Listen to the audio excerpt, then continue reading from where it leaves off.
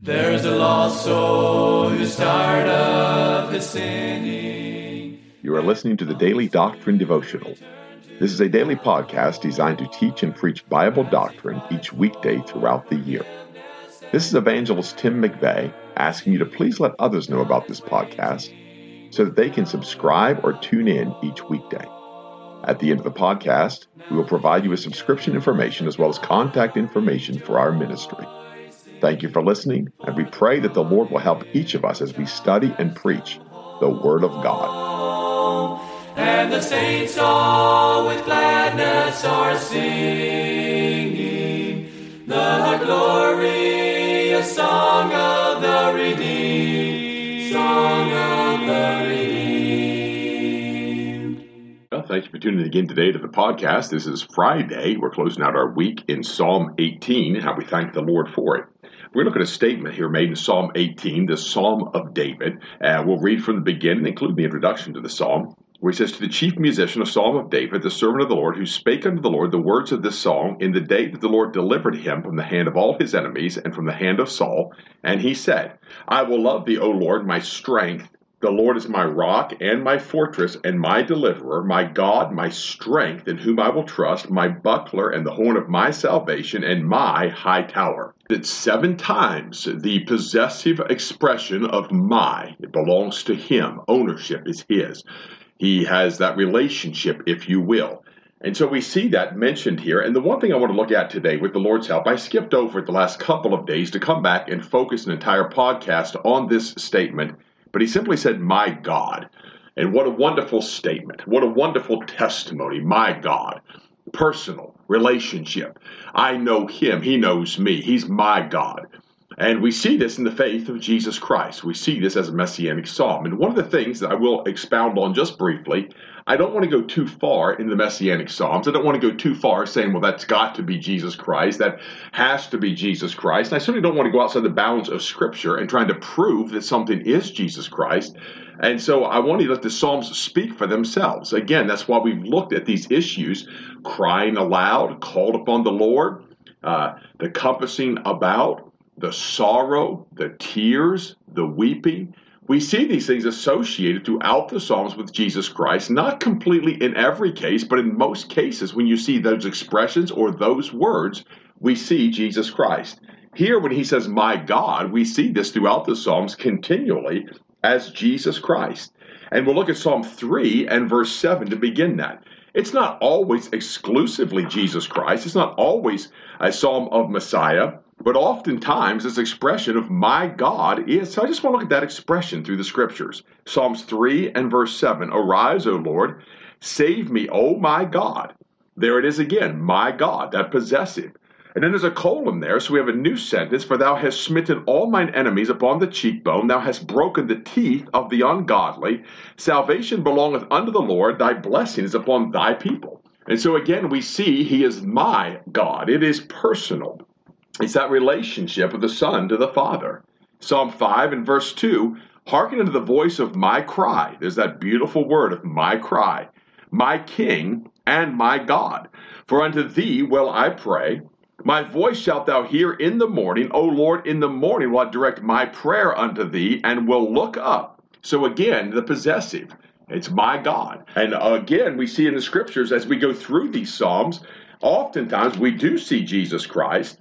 And in Psalm 7 and 1, he says, "O Lord my God, in thee do I put my trust. Save me from all them that persecute me, and deliver me." So the psalmist here starts the expression, "O Lord my God." And then in verse 2, he says, "Lest he tear my soul like a lion, rending it in pieces, while there is none to deliver." And so again, he goes on with this matter of my God.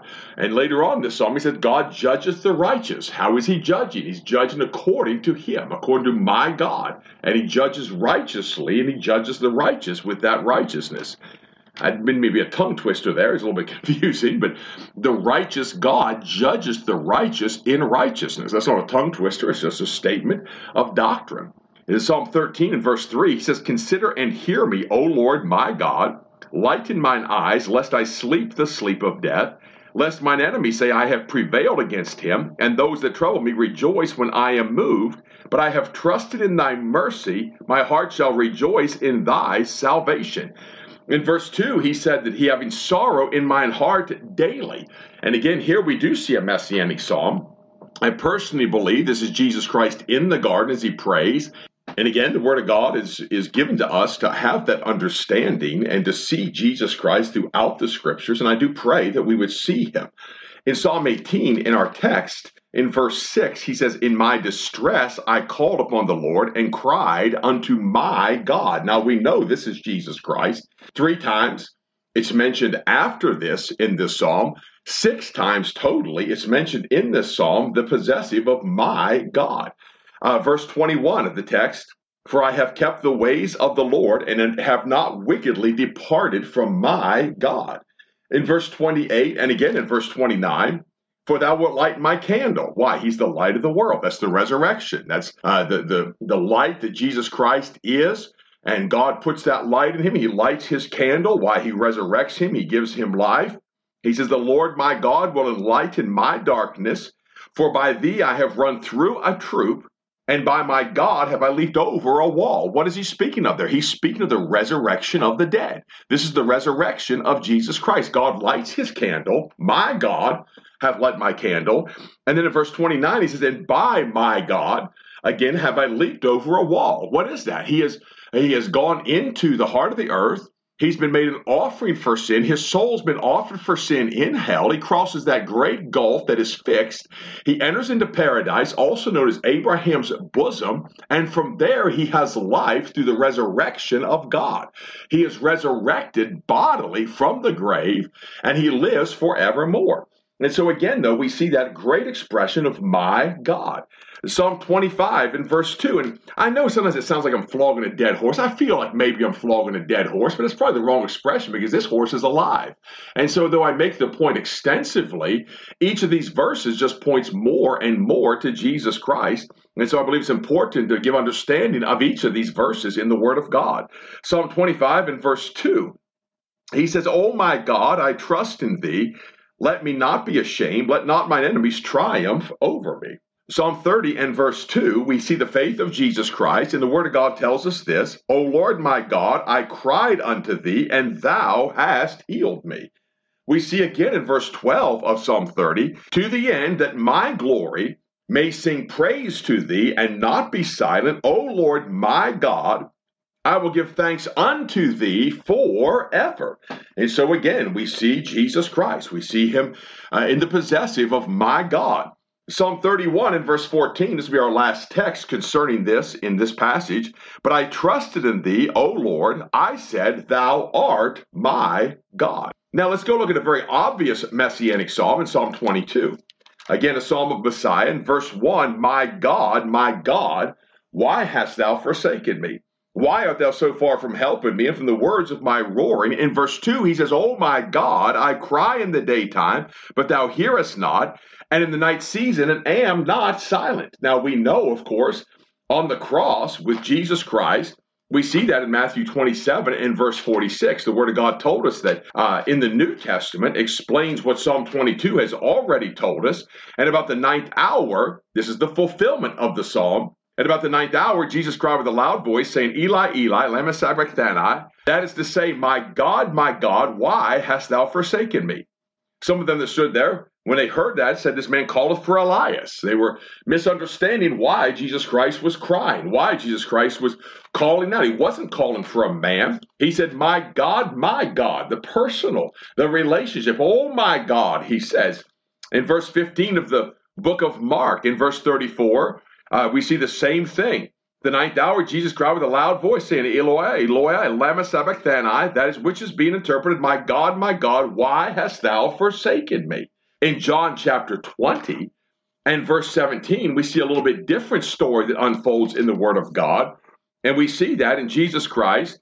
He says in verse 17, Jesus saith unto her, touch me not, for I am not yet ascended to my Father. There's that personal, there's that possessive again. But go to my brethren and say to them, I ascend unto my Father and your Father, and to my God and your God.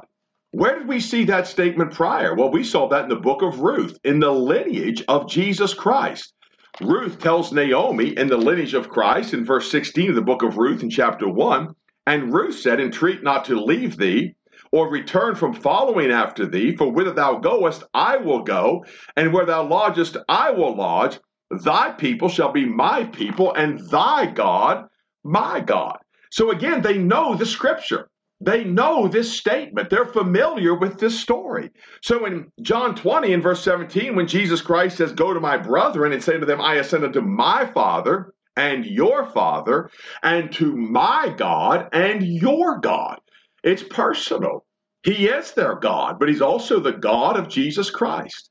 He's the Father of Israel, yet he's also the Father of Jesus Christ.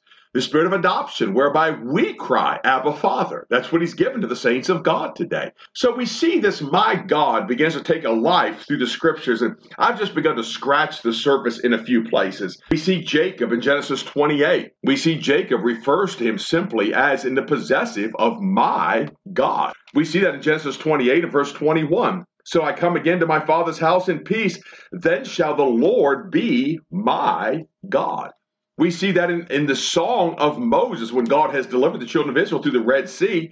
In Exodus 15:2, the Lord is my strength and my song. He has become my salvation. He is my God.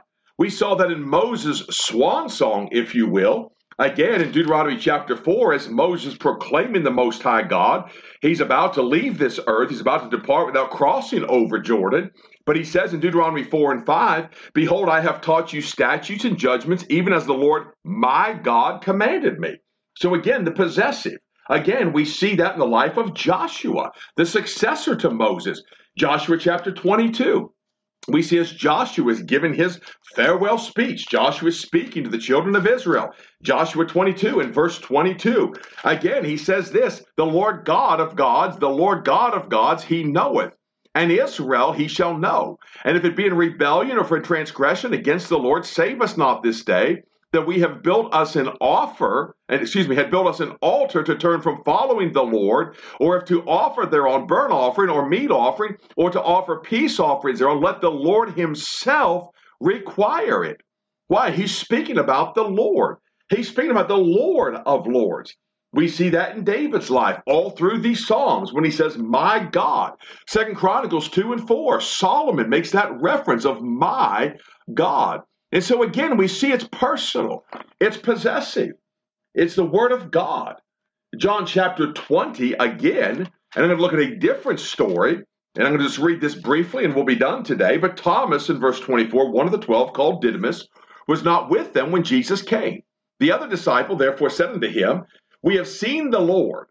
But he said unto them, except I shall see in his hands the print of the nails, and put my finger into the print of the nails, and thrust my hand into his side, I will not believe. And after 8 days, again his disciples were within, and Thomas with them. Then came Jesus, the doors being shut, and stood in the midst, and said, peace be unto you. Then saith he to Thomas, reach hither thy finger, and behold my hands, and reach hither thy hand, and thrust it into my side, and be not faithless, but believing. So the question is, did Thomas believe? Jesus told him, he said to reach forth, reach hither thy hand, thrust it into my side, be not faithless, but believing. What's the proof of Thomas's faith? Thomas answered and said unto him, my Lord and my God. Again, Thomas didn't feel Jesus Christ's hands. He didn't put his hand into his side. He didn't reach forth and thrust his hand into the side of the Savior, Jesus Christ. No, what he did is he believed him by faith. Be not faithless, but believing. He believed God. And because he believed God, it showed that he had faith. I know the moniker's given to him for the ages of doubting Thomas, but the reality is it ought to be said of him he was believing Thomas. Because when Jesus Christ spake, he believed him. When the word of God came to him, he believed him. And what's the statement he made when the word of God appeared to him? My Lord and my God. It's possessive. It's personal.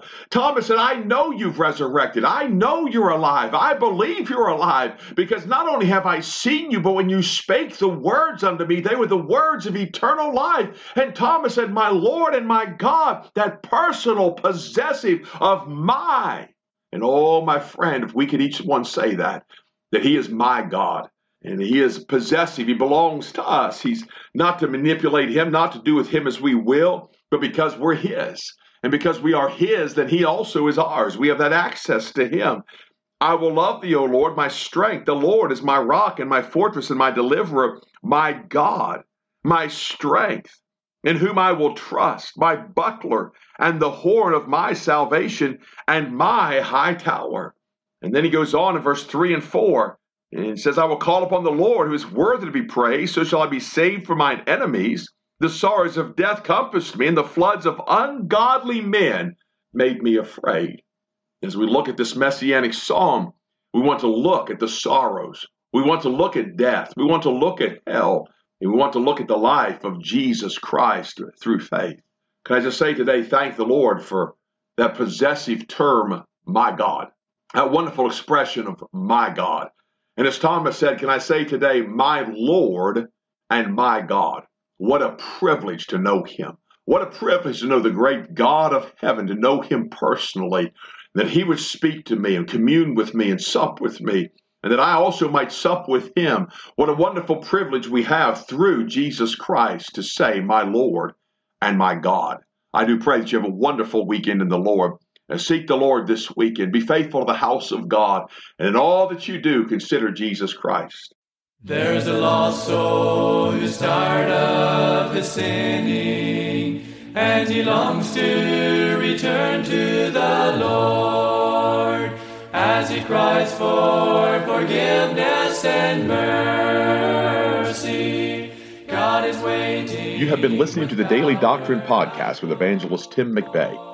For correspondence, please contact us through our website and someevangelists.com and use the contact form to connect with us.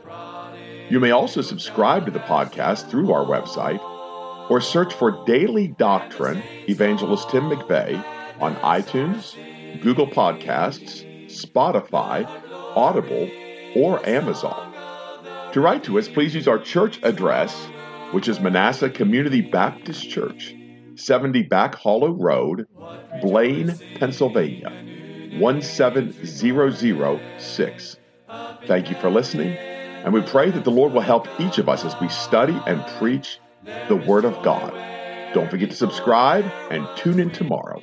And remember to look up, for your redemption draweth nigh. There only was strife. Now the angels of God are rejoicing, for the prodigal child has come home, and the saints all with gladness are singing the glorious song of the redeemed.